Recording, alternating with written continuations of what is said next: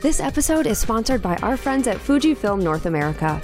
Their X-Series digital cameras and lenses may just give you that creative edge you're looking for in your portraits and events.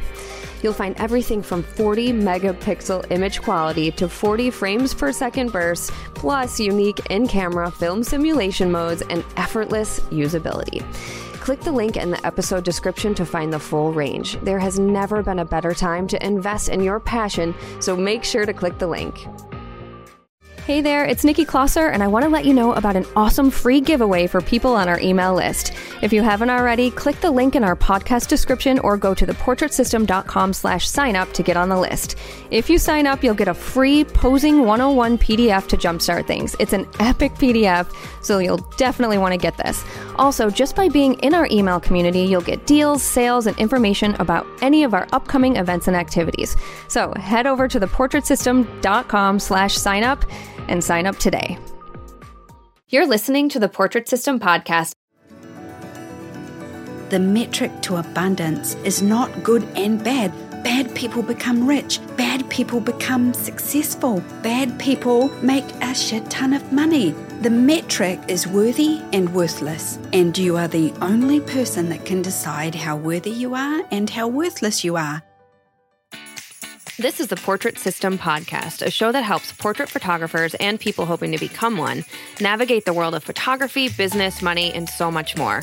We totally keep it real. We share stories about the incredible ups and the very difficult downs when running a photography business. I'm your host, Nikki Klosser, and the point of this podcast is for you to learn actionable steps that you can take to grow your own business and also to feel inspired and empowered by the stories you hear. Hey everyone, we have a special episode for you today. So in our Sue Bryce Education Facebook members group, we've been having just some really great conversations about just what's happening right now and how it's affecting just our headspace and our business. And Sue decided that this is something she really wanted to bring to everyone because this is such a crucial time for all of us. And if you've ever listened to Sue speak, you know that she is such an incredible teacher around mindset and just how our mindset affects our money and our business and our ability to just move forward and grow. And this is such an important time to be nurturing our own energy and value and really paying attention to what we are doing. And so we thought it was the perfect time just to have her on to talk about all of these things. You know, it doesn't have to be a time to fail. This can absolutely be a time of growth. And Sue really hits home about all of this during our conversation. I'm really excited to have Sue on with us today, and we hope that you get a ton out of this episode and also that you are all staying safe and healthy. Hi, Sue. Thank you for being here with us today. How exciting. Hi, Nikki. Yeah. So, okay, I want to kind of jump right into it because we're in some really interesting times right now. And when I was thinking about what you teach and how much it's changed my life, I just thought this would be such a good episode because what you teach around money and mindset around money has personally changed my own life. And being in a really, whether it's an economic downturn or a situation like what we're going through now, or when you're losing business, it seems like having all of this in place, all these feelings and energy and just understanding about money, having it in place just sets you up to be successful during these times. And I know on your education platform, you have a whole segment dedicated to this. So I thought this would just be something really good to talk about today for people. Right. Yeah, it is. I mean, I do. I have over 23 money videos. I think I started doing them 4 years ago. 2 reasons. One, money is a skill that you have to learn. And unless you were brought up with wealthy parents who actually physically taught you how to, receive, attract, keep, manage money, unless you were specifically brought up by parents like that, it's something you may have to learn. It's not something you're born with. You can be born lower socioeconomic, uneducated, and you can learn and build wealth if that's what you want to learn, because that's what I had to learn. It was a skill. I grew up blue collar. My parents, they lived month to month. They never really thrived with money. They thrived as human beings. So I had a loving home, a very fun home, but we were poor. Mm-hmm. And in fact, I've changed that. We were broke. We were not poor. Poor is definitely an energy, a poor me. We were broke, and my parents never really learned how to ask for more or be more in that area. I significantly identified that as a child. And then I was in a situation as a teenager where I had to leave school at 15. And so I did not finish high school. I left in, my middle of my 15th year when I turned 15 on the 4th of June. I left that day. I could not go back. There was one high school in my country town, and I had to go and find a job.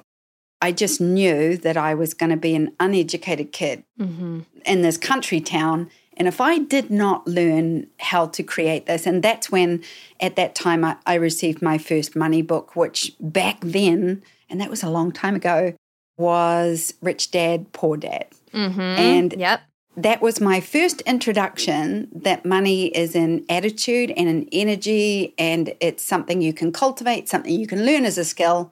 And if you can't attract money, you can't keep money, you can't manage money. If you avoid money, if you have debt that causes you physical pain and suffering, you need to learn how to get out of that and then learn how to thrive. So that was my first one. The second one, and my TEDx talk hits this really strong. I realized when I started my business at 30 that I couldn't sell my own work. So there was a fear of money, and there was a value problem there because I literally felt bad asking for money, and I had to really work through it in the inner work, I call it, the thought work around money and the energy around money, because I wanted to know, why was it so easy for other people to accumulate wealth, and why did I just drive it away or not even attract it? So to me, it is a skill. It is a skill that I learned and implemented and changed my life. When I started teaching my business model, I realized that there was this big group of people that had the self-value and self-confidence already, and they just wanted the words and the tools to sell. They just said, just tell me what to say. I'm already confident enough. I can do this. Just tell me what to say. And I would give them the words, and they would go immediately and turn it into action and make money. And then I had this massive percentage of people that were like me. I'm too scared. What if I fail? What if I'm rejected? What if I'm not good enough? I'm an imposter. I'm not there. I have no value. And it occurred to me, these people were just like me. They had no money skill. They didn't know how to ask for it. They didn't know how to attract it. They didn't know how to value it. They didn't know how to manage it. They didn't know how to sustain it. And if I didn't teach them that, they will never, ever launch. And they will certainly never sustain. So it was the biggest thing I did, Nikki, to change my adult life. And the fact that you said it significantly changed yours, I am exactly the same. I don't sit here and think this education will change your life. I watched it change mine. So all I can do is tell you how I did that. And you have to activate that in yourself with whatever filter and past experiences you have. Sorry, that was a really long answer, but that absolutely sums up why I'm so deeply passionate about it. Yeah, and you are. And you always say that. You say that you can't take credit for changing people's lives because we're the ones who did it and made the changes, just like you did. You made your own changes to change your life. But I have to say, it makes it really, really nice and a whole lot easier to have someone who is teaching it to us for us to follow kind of like the steps to make those changes. I mean... Okay, well, wait. Can I just speak to one thing? That's fine. But if you are telling yourself a story that is circumstantial, if you are saying this is not my fault, this is happening to me, if you're saying, but this is the world is making this happen to me right now, then you don't acknowledge that this is something that you actually have the power over and that you actually have, you're the reason it's happening right now. Because whatever you're talking about, whether you're talking about your bank account, is really just a sum total of how you have attracted, how you have received, how you have maintained, managed, and kept your finances in the last 5 years. And so right now, when there's a downturn, you're hit with, following the Warren Buffett quote, who's been swimming naked when the tide goes out? Whatever you're hit with when the tide goes out, you have to first take responsibility for and then understand you got yourself into that situation. This is your calling to get yourself out of it now, so you're never in that situation again. So yes, you could say you teach it, but people have been teaching this money work since about 1917 when Wallace Wattles wrote his first book, which is still my favorite book on money, The Science of Getting Rich. So the education for money has been there the entire time. People avoid learning about money. And I think they avoid learning about it because everyone instantly ties money to themselves and they don't see that it's actually a skill you can learn. But I believe it's because money, the ability to attract and receive wealth and abundance, must come from a place of self-value. In order to create any abundance, you must believe that you're worthy of receiving it and being able to ask for it and then step up and receive it and take action on it. That has to come from a place of value. So I tied teaching money and self-value into the same lesson.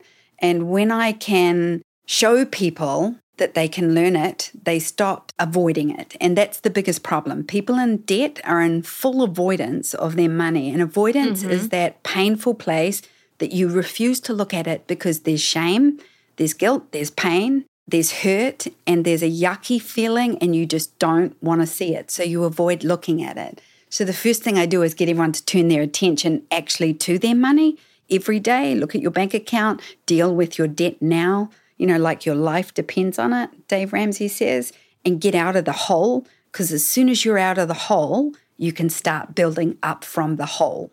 Okay, and this is the piece that I know for me, even if I was going to make those changes, if I didn't change my energy around it and the way I thought about it, I was going to end up back into that hole.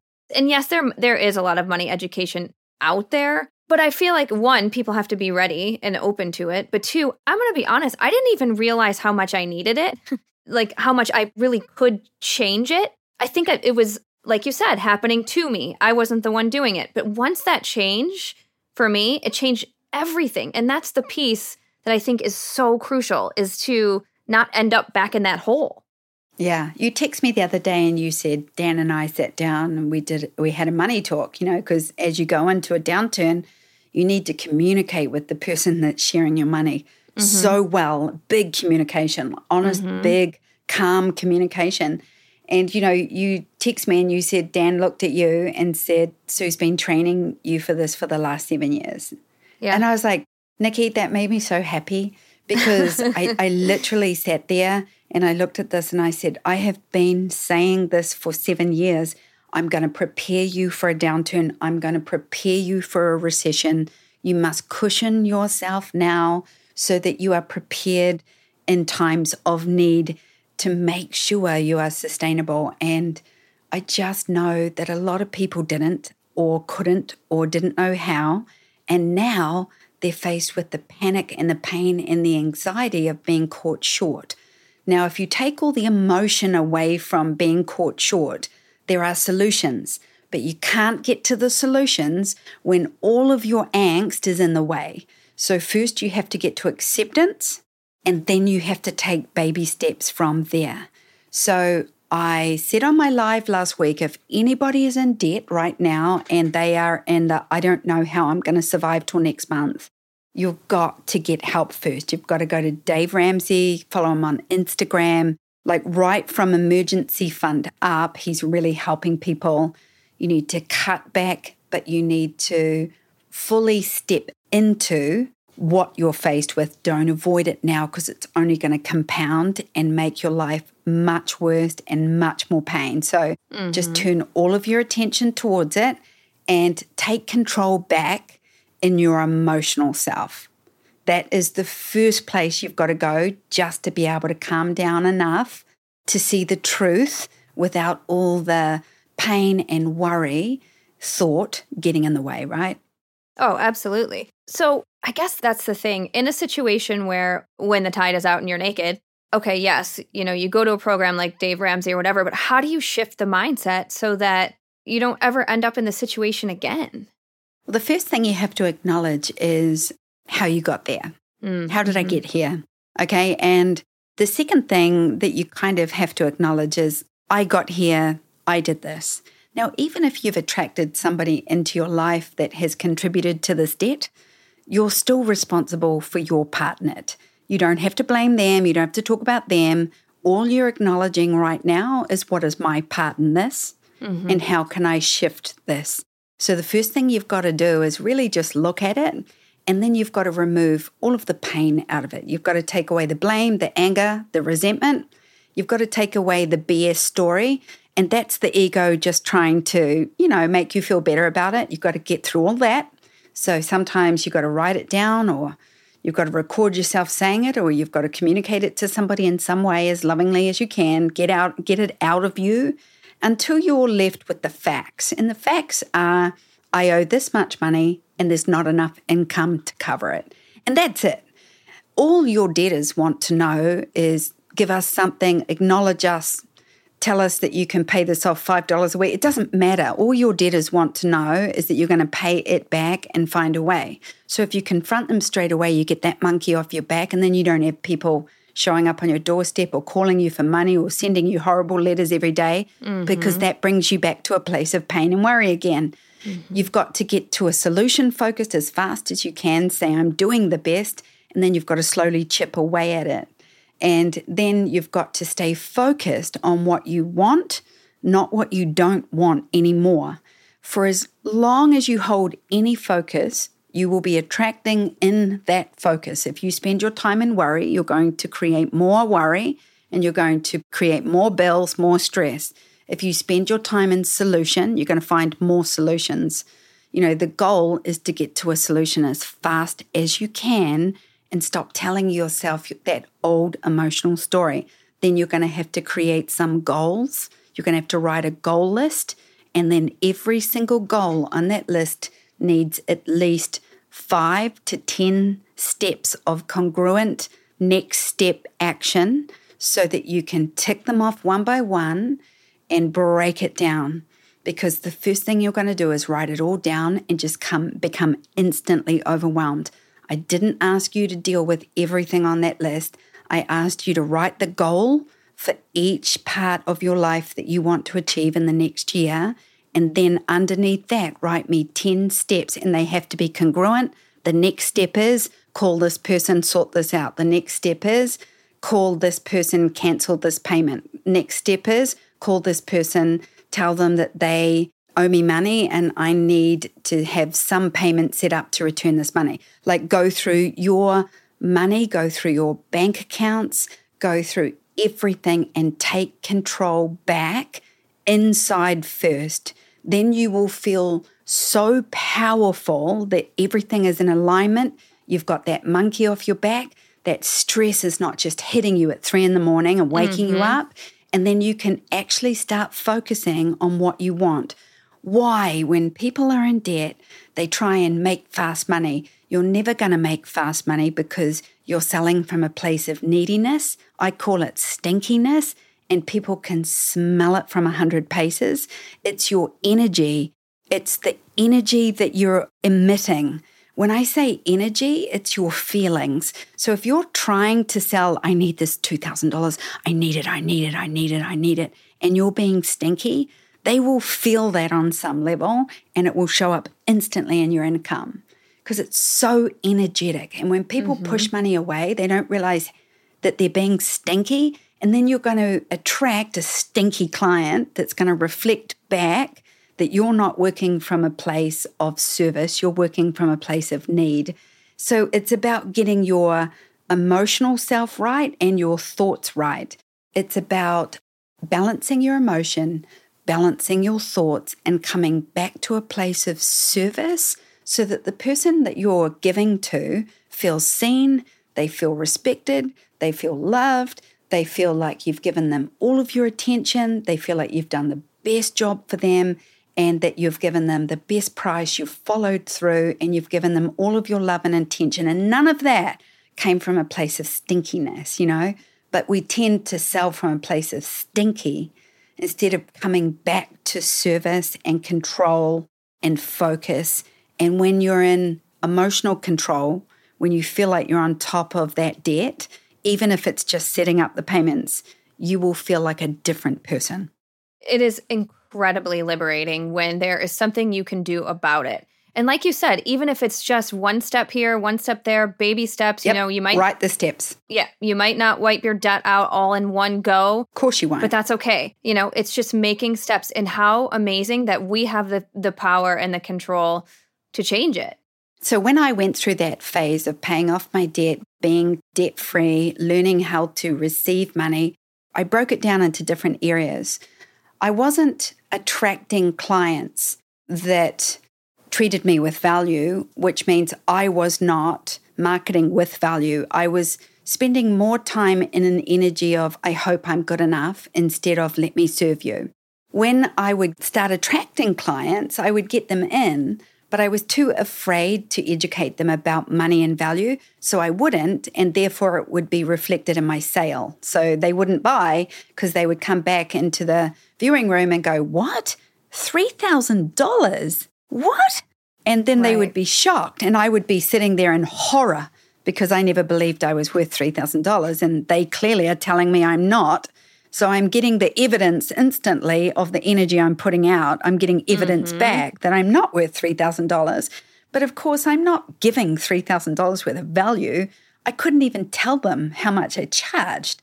So of course, they're not educated or even in this idea that I'm valuable.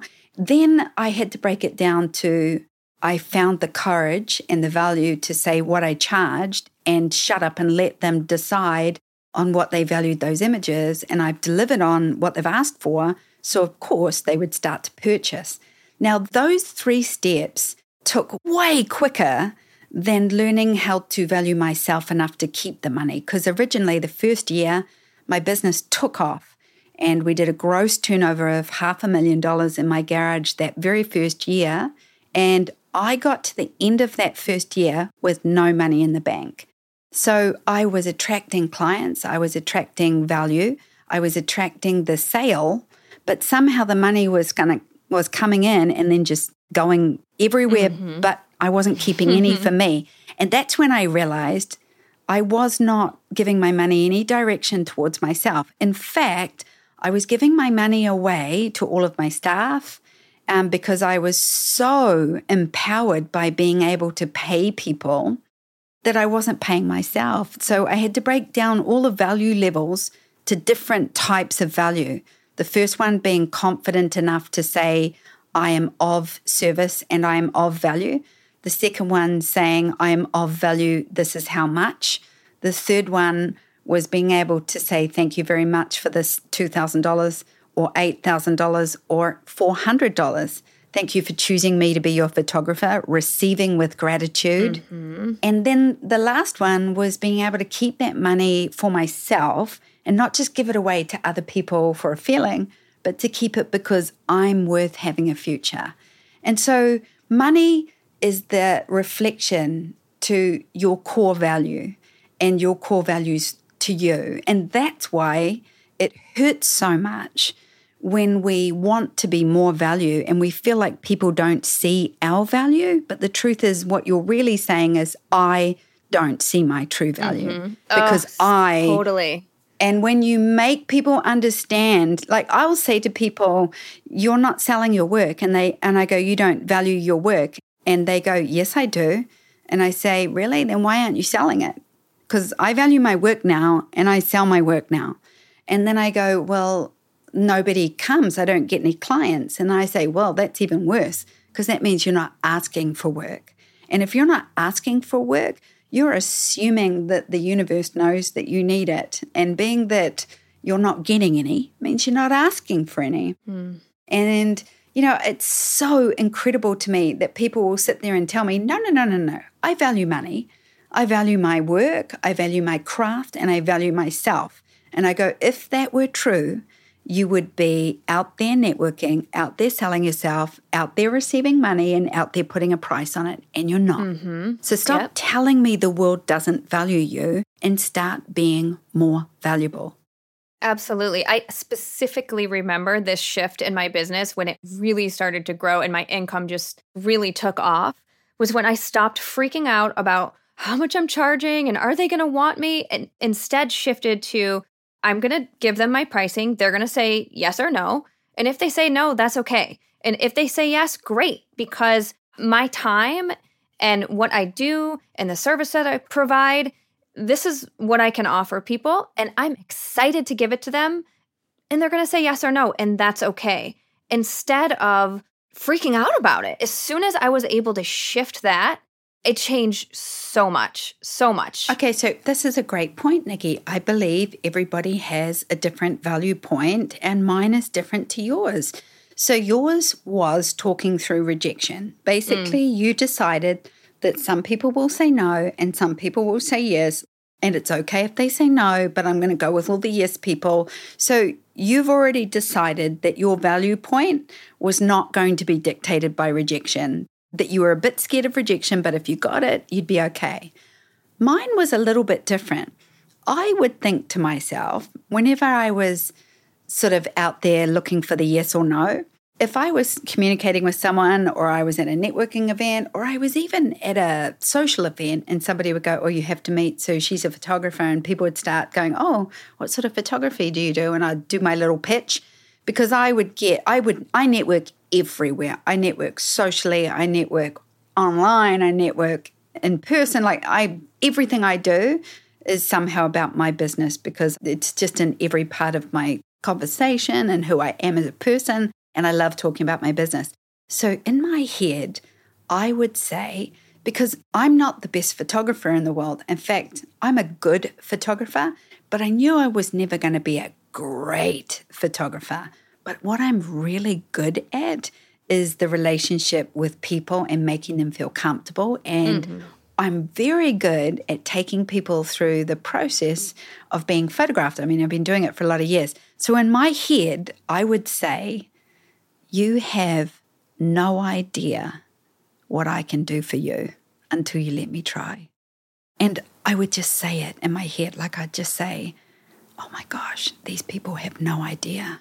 They have no idea. I can get them in front of my camera and I can relax them and I can just do this gorgeous hair and makeup. I can deliver everything that they want, and they're going to be literally changed afterwards. They're going to look at me and go, you're the photographer I want to come back to for the rest of my life. I would think I can blow this person away.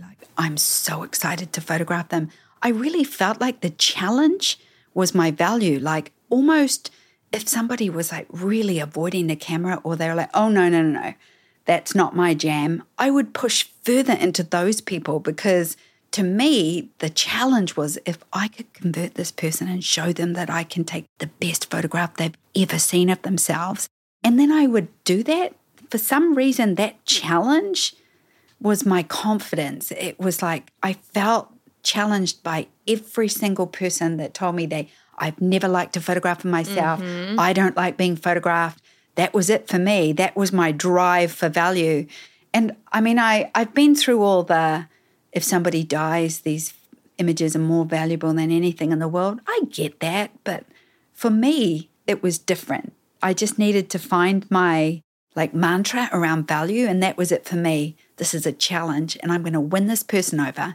I'm not only going to photograph them, I'm going to take the best photographs they've ever seen. I'm going to get 15 referrals, and she's going to pay me $2,500 and say that was the most incredible experience of my life. I literally get goosebumps just saying that out loud. So it must still be something that I enjoy. But there's a value point for everyone. That's what I'm trying to get to. There's something inside you that drives you more than the fear. And I want to say one thing. When you're focused on yourself, when you're focused on that, am I good enough, imposter, that, and I always do this voice whenever I do that thing, because to me it is so narcissistic to be so focused on your own inadequacy. It's going to get in the way of you providing service that somebody will pay a lot of money for. So I would bring myself back to narcissism and I'd say, really? That's what you want to do right now? There is somebody standing in front of you, literally trying to pay you for service, and you're so wrapped up in your own inadequacy, and that is pure narcissism, Sue Bryce, and you are not a narcissist. So pull your head out of your own butt and go and serve that person and receive money in equal exchange for that job. It's false humility.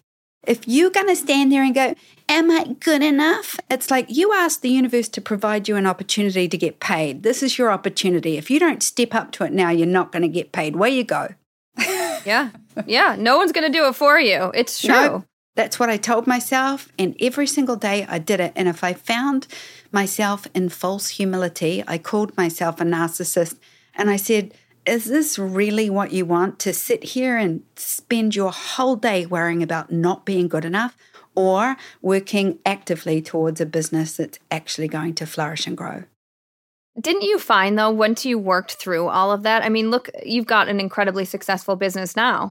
And obviously it takes time to work through all of this, or does it? I mean, is this something that you can just decide on and change? Or is it, take time? For me, it took time. I know it took time for sure. Yeah, I think it takes everybody time, because what you're talking about is habits are formed in the primitive brain. And then our logical brain, the brain that's constantly talking and arguing with the primitive brain, which always loses to, is our logical brain. And I think what happens is we formulate thought in our logical brain. Our primitive brain responds in habit. Whatever habits we've set are going to overpower the logical brain. So you might be thinking, I need to change this. And then the primitive brain will go back to an old habit. And you're like, why do I fight myself? Well, you're not understanding one of the most fundamental ways that the human brain works. If you want to change something, you have to first change the habit of it. And money is a habit. The way we treat money is a habit. The way we talk about it is a habit. The way we avoid it is a habit. And you've got to look at your own action first and say, right, this is an old habit, an old belief system. This is old programming. In order to change it, I've got to come back to the habitual side of what I'm doing, seeing, and being, because I will fall back to habit every single time. And yeah, it's really habitual more than thought at that point. Yeah, so it goes back to cognitive behavioral therapy. I mean, from way back when. It's changing, like you said, the patterns, the thoughts, everything that just is a habit. Totally. And observation is the first step. So you just got to watch the brain create a story. The front of your brain will create a story that will activate the back of your brain to go back to an old habit. So as soon as you're in negative thought, as soon as you get stuck in there, what have I done? Why am I here? Oh my God, I can't deal with this right now. I have so much anxiety. And anxiety is too much forward thinking, right? Resentment is too much past thinking. You've got to stay in the now. And if you really quiet the front of your brain, you will actually start changing the steps forward. But again, you got to look at that story, just got to observe that thought and just say, why am I focused here right now? Why am I focused on negatively, talking about the situation when I could come to a solution? What is the solution? Just keep coming. What is it? Ask your logical brain, what is the solution? There is always a solution. Even when you can't think of it, there is always a solution. Well, like you said with the observation piece, when you had taught me about all of this, I started to look at what are my habits and patterns around money. And I also started paying attention to Dan's as well. And one of the things I noticed that he would do, he had this sort of idea that, well, I don't need a lot of money. I don't need to have big, nice things and whatever. And I remember finally figuring out where that was coming from, and he did as well. In his mind, people who had a lot of money were bad. To him, it was this cool, great thing to not need money. But I'm like, babe, so when we want to get that lake house, how are we going to go ahead and do that? When we want to travel to Thailand? And when the boys want to go to college? Yeah. And how are we going to make that happen? And I slowly saw this shift in him when it's like, we're not bad people for wanting to reach our dreams and goals. We just need money to get there. So when did we decide rich people were bad? Because rich people do shitty things. That's why. Mm-hmm. And he who has the gold makes the rules. So this has been our human evolution for the last thousands of years. Since Egyptian time, he who has the gold makes the rules. Okay, now think about it like this. And it's so incredible to me. And I also said this on my TEDx talk. Abundance is available to everyone. Okay? The metric for abundance is not good and bad. So I understand why poor people look at rich people and think you have a lot and I have nothing and you are a bad person. Because I did.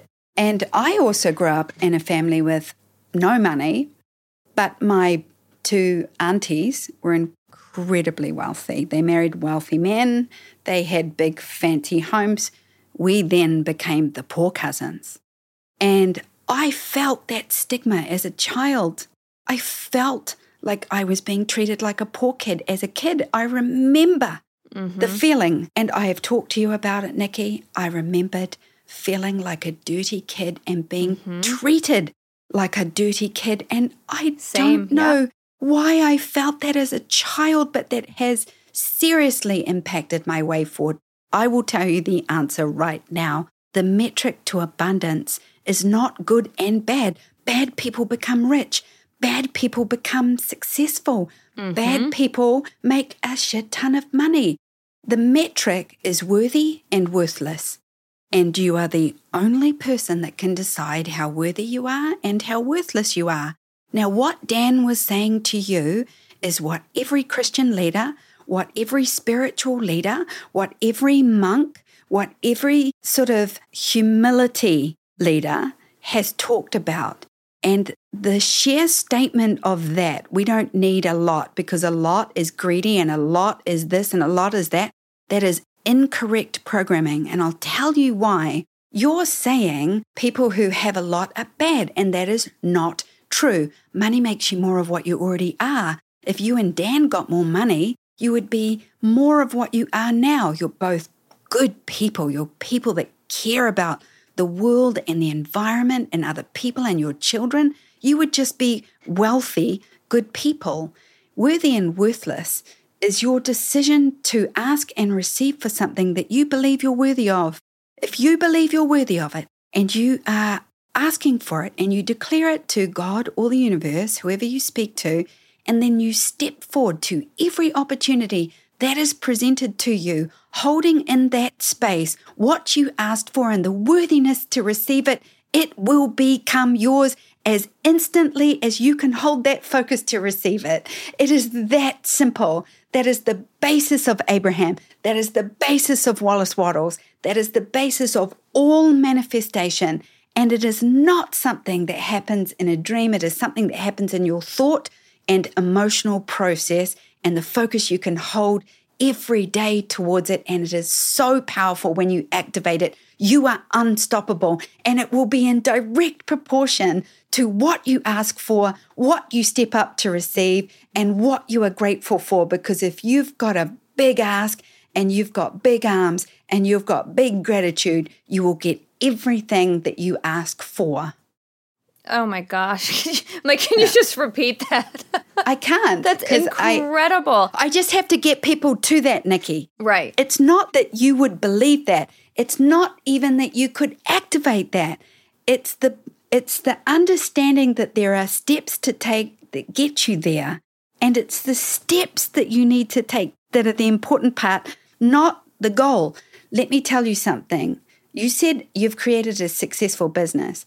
You've got to understand, E-Myth is one of my favorite books. And the E-Myth revised version, which came out, I think, 2 years ago, he wrote the first one 17 years ago. So he's grown a lot as an entrepreneur and as a writer.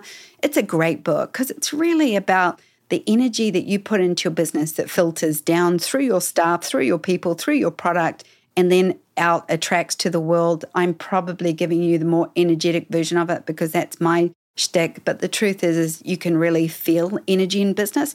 There have been many times, Nikki, that I've disengaged from my business. I get overwhelmed. I get stressed out. I get distracted trying to create other things. Sometimes I felt trapped when I lost my dad, I had a year of grief where I pretty much checked out. I went into avoidance in lots of areas that I couldn't deal with. Every single time I've experienced those periods in the last 20 years of being self-employed, it has shown up instantly in my income. And the only way to get income back is to re-engage emotionally. So what I would do is I would notice my income dropping. I would acknowledge and accept that I'm disconnected from the business for whatever reason.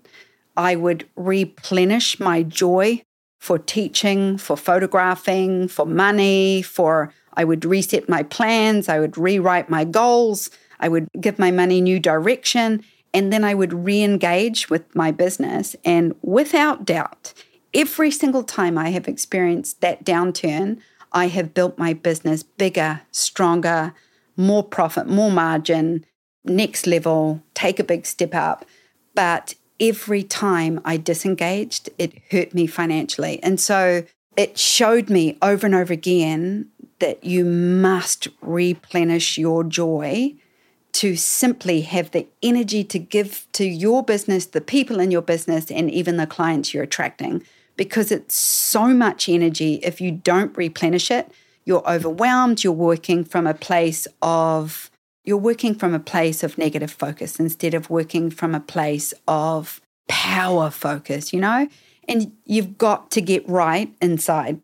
You've got to feel good so you can give good through your business.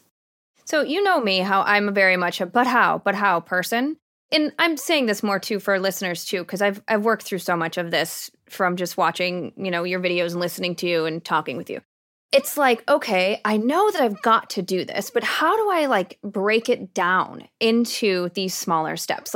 Is it I wake up in the morning and I say a mantra? Is it if I'm feeling a certain anxiety towards my business or the money, do I acknowledge and release? What are some of those actionable, just if I'm getting tripped up or stuck that people can do just to move forward? Okay, so I would do the first 15 money steps. The first 15 money steps are really, really, really, really, really, really big. But there's one step that we can take for just one step that's got to get us into a better mindset first. And what we have to do right now is write out the problem that we're faced with. And then we're going to take all of the emotion out of it. And we're just going to write the facts, the real facts. And it's not going to be, I owe $24,000 and I have no income and none is coming towards me, I'm screwed. That's not a fact. That is a death sentence you've given yourself. I want you to write out the facts. I owe this much money and next month they require this much payment. You need to get real about what's happening to you and you need to separate that fact from your emotional pain, which is connected to your old story. So we do two things. We look at our money, shame, guilt, sickness, stress, avoidance.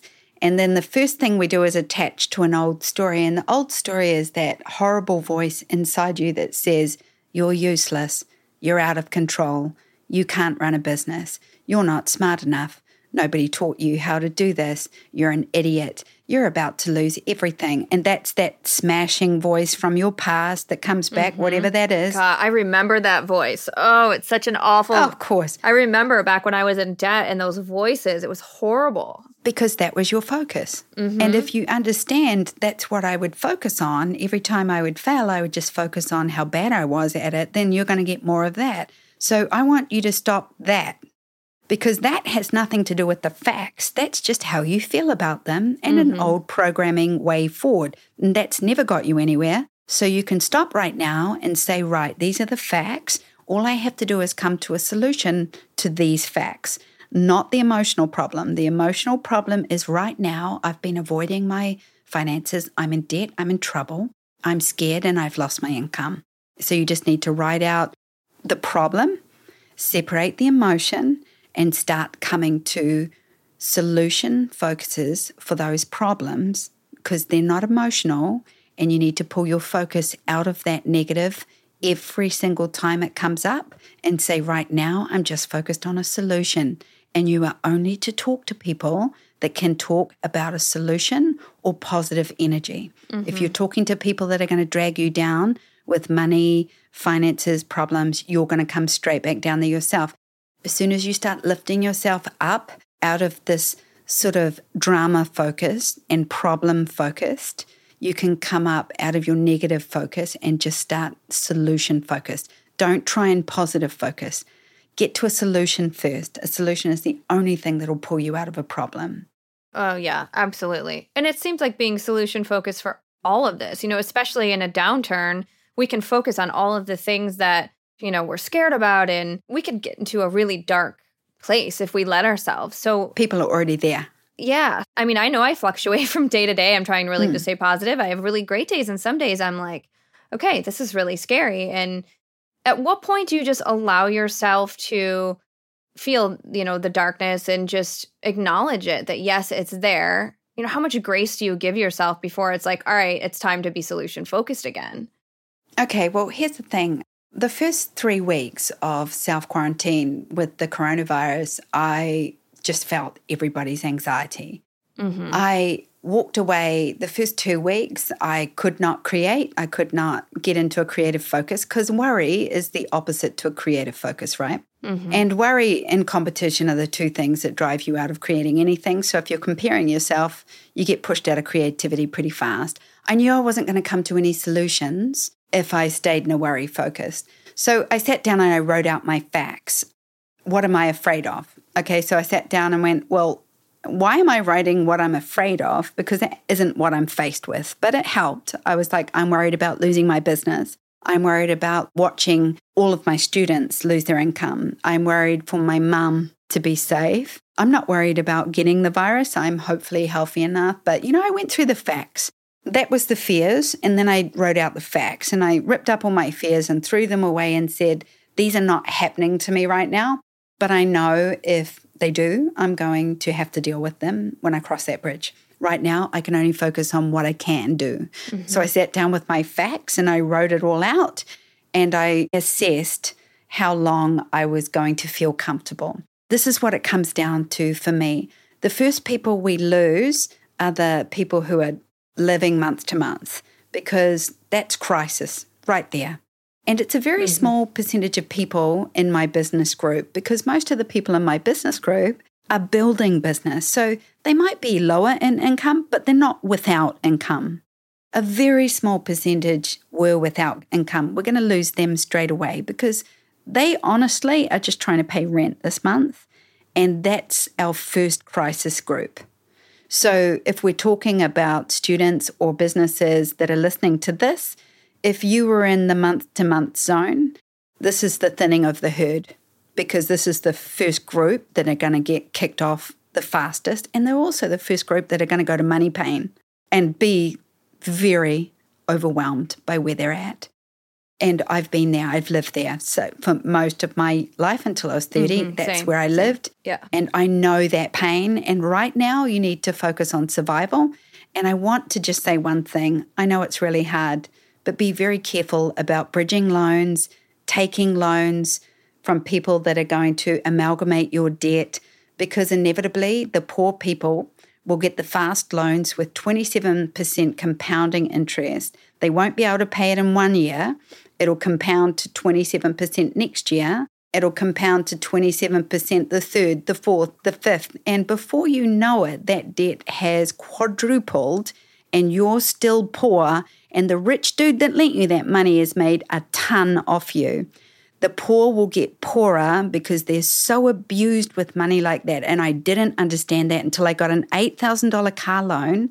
I paid back $24,500 over 6 years. Now, by the time I'd finished paying that debt, I didn't even have that car anymore. That's how they keep us poor. And so be very careful about bridging loans. You actually have an opportunity to leverage yourself out of debt right now because it is a holding zone. There is a grace period for payments. If you jump on all of your payments and get them set up right now, you could actually find yourself in a much better situation because it's not a poor me story. The whole world is pushed down with income right now. So there are allowances. There are, things you can do if you're actively looking for help to alleviate your debts and your payments right now. If you're smart, just don't incur more debt thinking you're going to get out of it when they're going to lock you in for 4 more years of pain. Now, I want to speak to the next group of people. The next group of people are the people that had started their businesses, started to make an income, and then just lost all their clients. So a lot of you are going to be paying rent on studios and mortgages and rent at home with no future income. And those that startup level, I find a lot of those people did not have a lot of principal income in their bank account. So you're going to take what you've got and make it last until you can turn sales back on, until you can turn work back on. We don't know if that's going to be 1 more month or 6 more months. Now, then we're faced with businesses that have employees, and honestly, right now, they're going to have to cut back. They're going to have to cut back those wages, and that is going to be brutal to do because you're going to have some hard conversations with the people that you love. But this, unfortunately, has got to save you, right? And that's got a big, hard river to cross right there. So there are so many levels of pain, but every single one of them come down to money. And I've got to say, Nikki, the one thing I'm having repeat conversations with at all levels of money is this idea that money makes you feel secure moving forward. It does, but it's such an illusion. It is such an illusion. So if you're struggling with money right now and you create a bank account, like print a bank statement where you change your income to $100,000 so that you look at it and you go, well, I've got this safety cushion. It's not even there. People feel more secure doing that. It's so crazy. It's this idea that I'm safe because I have income. And it's such an illusion energy. And I just feel like it always comes down to how prepared we were, how secure we feel, how long we believe we can sustain without getting into trouble, and then dealing with the trouble and the problem right now that you're being hit with, dealing with the fact and logic without letting your past pain and story contribute to that. Yeah, you're right. There are so many people who are just at different levels. And I know I've personally experienced all of the levels. I've been the paycheck to paycheck person. Mm-hmm. I've got the savings now. My husband is also self-employed and my income is the main income of our family. And I felt the stress of all of it. I mean, being in the position that I'm in now is definitely the best position I've ever been in my life. Hang on. A good question for you then would be, if you've experienced that, so in 2008, you weren't self-employed? Were you No. In a good position with money? No, I was a social worker living paycheck to paycheck. Right, and you owned a property? Not at that time. Oh, yes, I did. I take that back. I had a condo. Sometimes I forget about that because it was so stressful. But you kept it. I did. How did you do that? I was renting it. I convinced the HOA of the condo that I had lived in to allow me to rent it so that I didn't have to foreclose, because I was in Michigan at the time and we had moved to Seattle and the value of the condo dropped so severely. I didn't want to just foreclose. That's just what didn't feel right to me. But I also couldn't come up with the $80,000 I would need to short sale. It was a mess and it was really stressful. So I found a way to keep it by convincing the HOA to let me rent it, even though I wasn't allowed to. Right. Yeah. And yet so many people lost their properties because they were over-leveraged and didn't have anything to pay back. Mm-hmm. So, you kept it. So if you remember that time, did you lose your job? No. Right. So you shouldn't have ever lost your condo anyway because you never lost your income. And it's incredible to me how many people still lost their properties and everything, even when they didn't lose their income for that long, because they were just so over-leveraged in every other part of their money.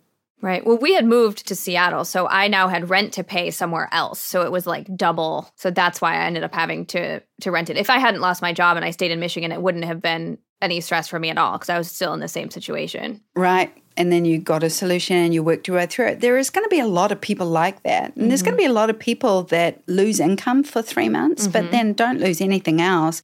I mean, a lot of people sit in a good situation. There's a lot of people swimming naked. So I just know that the amount of sort of pain that people are in really comes down to what they're sort of sitting on and what they're hiding. And I think that's probably where most people are working from emotionally.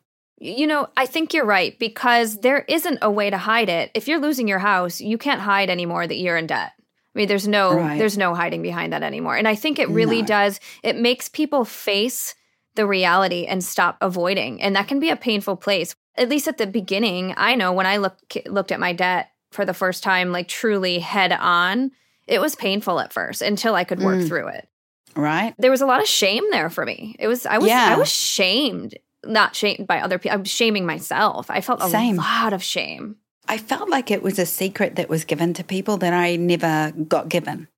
And I was like, is there something wrong with me? Am I not smart enough to just work this out? Like, why is it so easy for some people to accumulate money and I just repel it? Yep. Is it because we felt like the dirty little kids when we were younger? Like, what is it? Yep. So coming out of this, though, this downturn, we can only imagine if history repeats itself, it's going to swing back up. Yeah. And, what do people do? Oh, it's so interesting. My students now are asking me about selling in the next 1 to 6 months. They're like, do we make everything discounted? And I said, well, why? Do we do this? Do we do that? Do we do this? And I'm like, oh, yes. Okay. What we really need to talk about is first we need to talk about survival. Then we need to talk about making whatever you've got last and not getting into debt whilst we're in this downturn and crisis. If we go into a full recession, then yes, that's going to thin the herd again because that's what happens. This is what happens. Now, over the weekend, I researched how many pandemics we've had in the world in the last 120 years because I was most interested in modern time pandemic. There's 3, and it's really interesting because Forbes actually posted an article last week about the 1917 Spanish flu. It killed 50 million people worldwide, severely impacted the economy. Smallpox took 20 million Americans that had come here as early settlers, died. Wow. 20 million from smallpox. And it really obliterated this massive population that had just settled here. And then an entire new wave of population come. We've looked at pandemics in the past when we didn't have the medical and the advancements we have now, even though this is frightening and also hitting the world at a global scale, it's still going to impact our industry and it's going to impact our economy, and it may force a recession, which we've been waiting for. The market resets every 10 years. They always say it. We haven't had a big reset since 2008. It's going to shake things up. It's going to cause change. So we just have to make sure that the people who are getting forcibly changed are in as safe a place as they can be. But I have seen just incredible growth from downturns. So early 90s, I was an employee. 2008, I was a business owner. So totally different experience for me. But I watched it thin down the herd fast. And the more you were swimming naked when the tide goes out, the faster you get put down. The more you have in principle and the more you have hold to your soul path and you have to stay in a certain place, the further you held in a position of safety. And then there were those that just thrived in this market. They just created more. They just reconnected more. They were ready to go when it turned back. I want to be in that place. So I want to try and get to a place where I can start creating again, so I can start creating products for a downturn market. There may be a bit of a shift in what we sell, how we sell our packages, but don't talk about guilt selling or recession selling. A lot of my students wrote in the group this week, do we give discount vouchers out to people? And I was like, wait a minute, why would you do that? And they were like, well, there's a lot of people get hit hard. And I said, do you really think the people that are hit hard are going to be your first clients? No, usually it's the people that weren't hit that hard that just go back to resume their normal spending. So there's going to be lots of things like that come up. Again, we don't know when, we don't know how, but the whole point of it is that I just stay on top of that market so I can just keep giving my students the words and the energy they need whatever they're faced with. Just no guilt selling, no discount selling. We don't have to become budget just because there was a downturn. In fact, it's a time for more value. I saw after 2008 extreme creativity and abundance. It's like we quarantine people for 3 months and everyone's like caged animals. And the creativity sits underneath all the anxiety, but it hasn't gone away, Nikki. It's still there. And you watch when it turns back, you watch people get rid of their anxiety real fast and just explode creativity. I saw more businesses built in 2009 than I did in the last 20 years. I saw an increase in online education, in online business, and in online sharing, meaning people got braver and more confident in their sales videos and their connection, and they were really putting themselves out there in their business to attract clients. They evolved and they thrived. Mm-hmm. And we are all going to evolve. And then when it comes back, our choice will be to survive or thrive and be in that mindset that's ready to go. But you will see a lot of fearful selling. You'll see a lot of stinky selling because people are stinky in their money, so they're going to attract that energy. And we're going to see a lot of people we love lose things, things that they thought they owned, but they didn't. And it feels like personal loss, but they're just things. You know, you can't replace people, but you can rebuild money, you can rebuild savings, you can rebuild business. Mm-hmm. They're just things. And sometimes these situations remind us what's important. If you're bloated in your life, this will get rid of your bloat. Okay? If you are overspending, if you are using money in the wrong way, this is going to wake you up. If you are swimming naked and the tide just went out, you're going to make sure that you never swim naked again. I love that you just said that, actually, because something that you also teach that I've learned from you is everything is a lesson. There's a lesson in everything. So it can be, okay, how am I going to learn from this and move forward? You know, if I mess up with a client or a client doesn't buy or something, what did I do in this situation? What can I do better next time? It's about taking responsibility for me. And yes, there are downturns, and yes, there are things that are out of our control, as in this situation, but I can control what I'm going to do next. And I can learn from this and grow from this. And I hope that is the mindset that people can take, because it's such a better place to be than to be the victim. Well, it's because of the first recession I experienced that I had $100,000 in the bank for the second recession that I went through, that I didn't have to lay anybody off because I survived it. Mm-hmm. And it's because of that I'm always cushioned moving forward, because I saw the first one. But I'm going to go one deeper than there's a lesson here for you. And the one deeper is, yes, there is a huge life lesson here. And if you embrace it and move through it, you're going to be a different person for the rest of this decade. But it's more than a lesson. What you have right now is a direct reflection of what you think, feel, and take action on in your everyday life. If you want that to change, you have to change the way you think, feel, and take action. And if you're prepared to do that work, you will shift whatever you want to shift.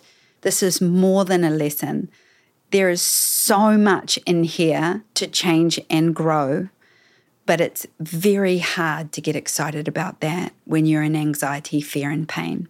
So first things first, self-care, mindset, balance your emotions, balance your thoughts, come to action, and separate the emotional pain from it right now. You're going to be okay. You can grow from this, is the first message.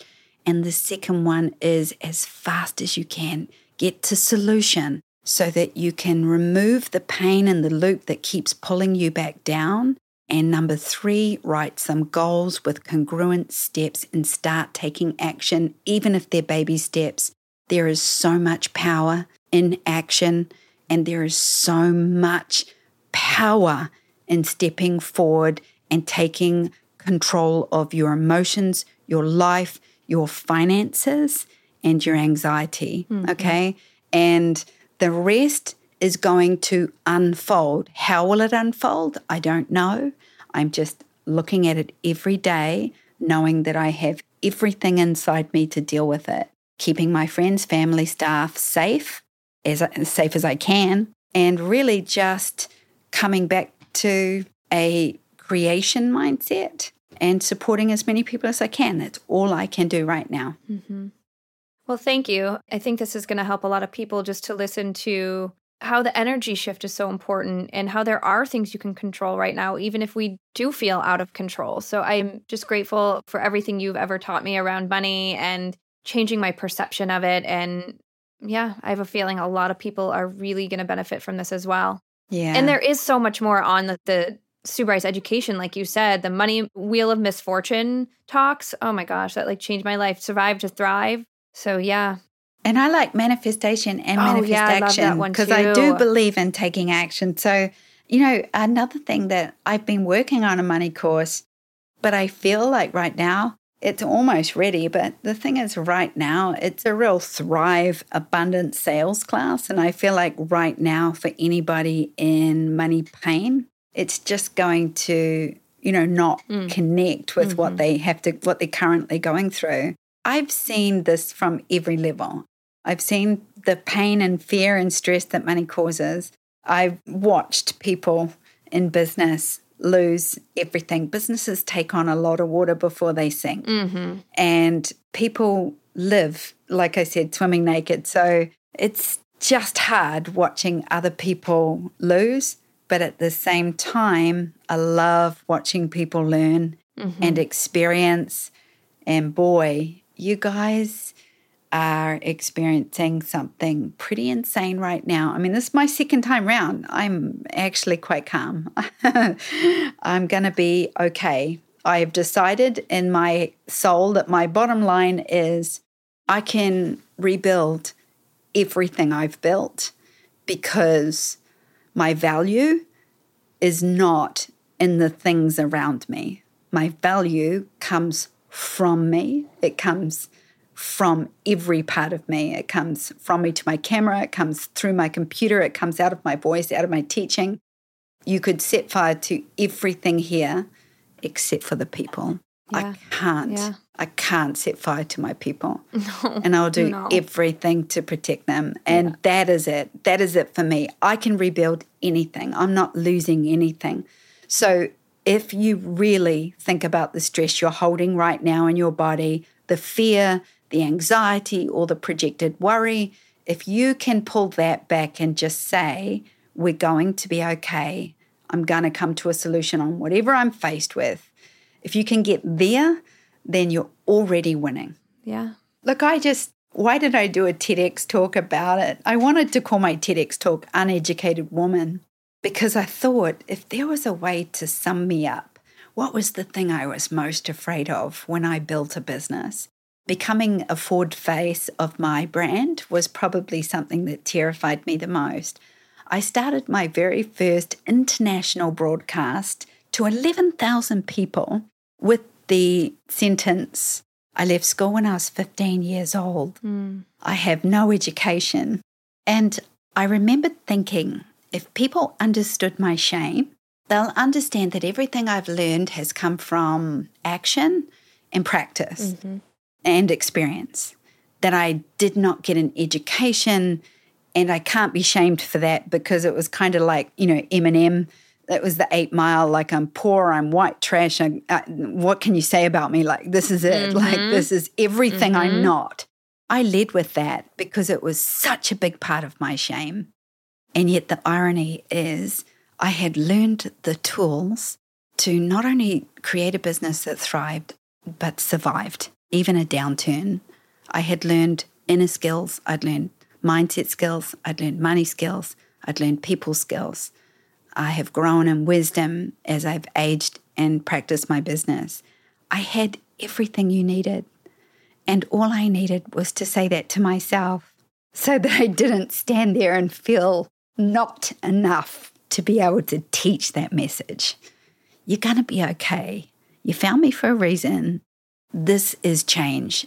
if I could beg you to do anything, it would be ask your heart and soul, what are you going to change from this? Like, what are you going to grow into next year? Because you have clearly been shown that you deserve more. You have clearly been shown that you need to ask for more. You have clearly been shown it's time to step up to be more. The only person that's going to step up is you. So step up now and decide what you're going to change so that you are never in this situation again. Mm-hmm. Thank you. Love to you all. Stay safe, stay strong, stay solution focused, stay positive, stay powerful, and stay happy. Because, that's all we have right now. It's true. So true. Thanks again. Anytime. Thank you so much for listening today to the Portrait System podcast. If you like what you heard, we would really love for you to leave us a 5-star review either on iTunes or wherever you're listening. And I really, really want to encourage you to head over to SueBryceEducation.com. Over there, you can find all of the education you need to become a successful photographer.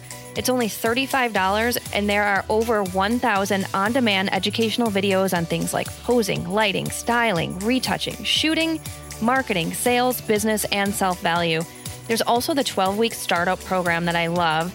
And there are posing downloads, lighting downloads. I mean, truly everything to help make you not only a better photographer, but to make you more money. Once again, that's SueBryceEducation.com. It's time for me to tell you about this episode's sponsor, Fujifilm North America. If you haven't experienced portraits and wedding scenes created on the large format GFX system digital camera sensor, you are missing out. Along with up to 102 megapixel resolution, you'll find rich colors and gorgeous in-camera looks. There's also AI-driven subject detection and 8 frames per second bursts inside the compact GFX 100 digital camera. Hit the link in this episode's description to view the products. It's time to dream big in your creative process.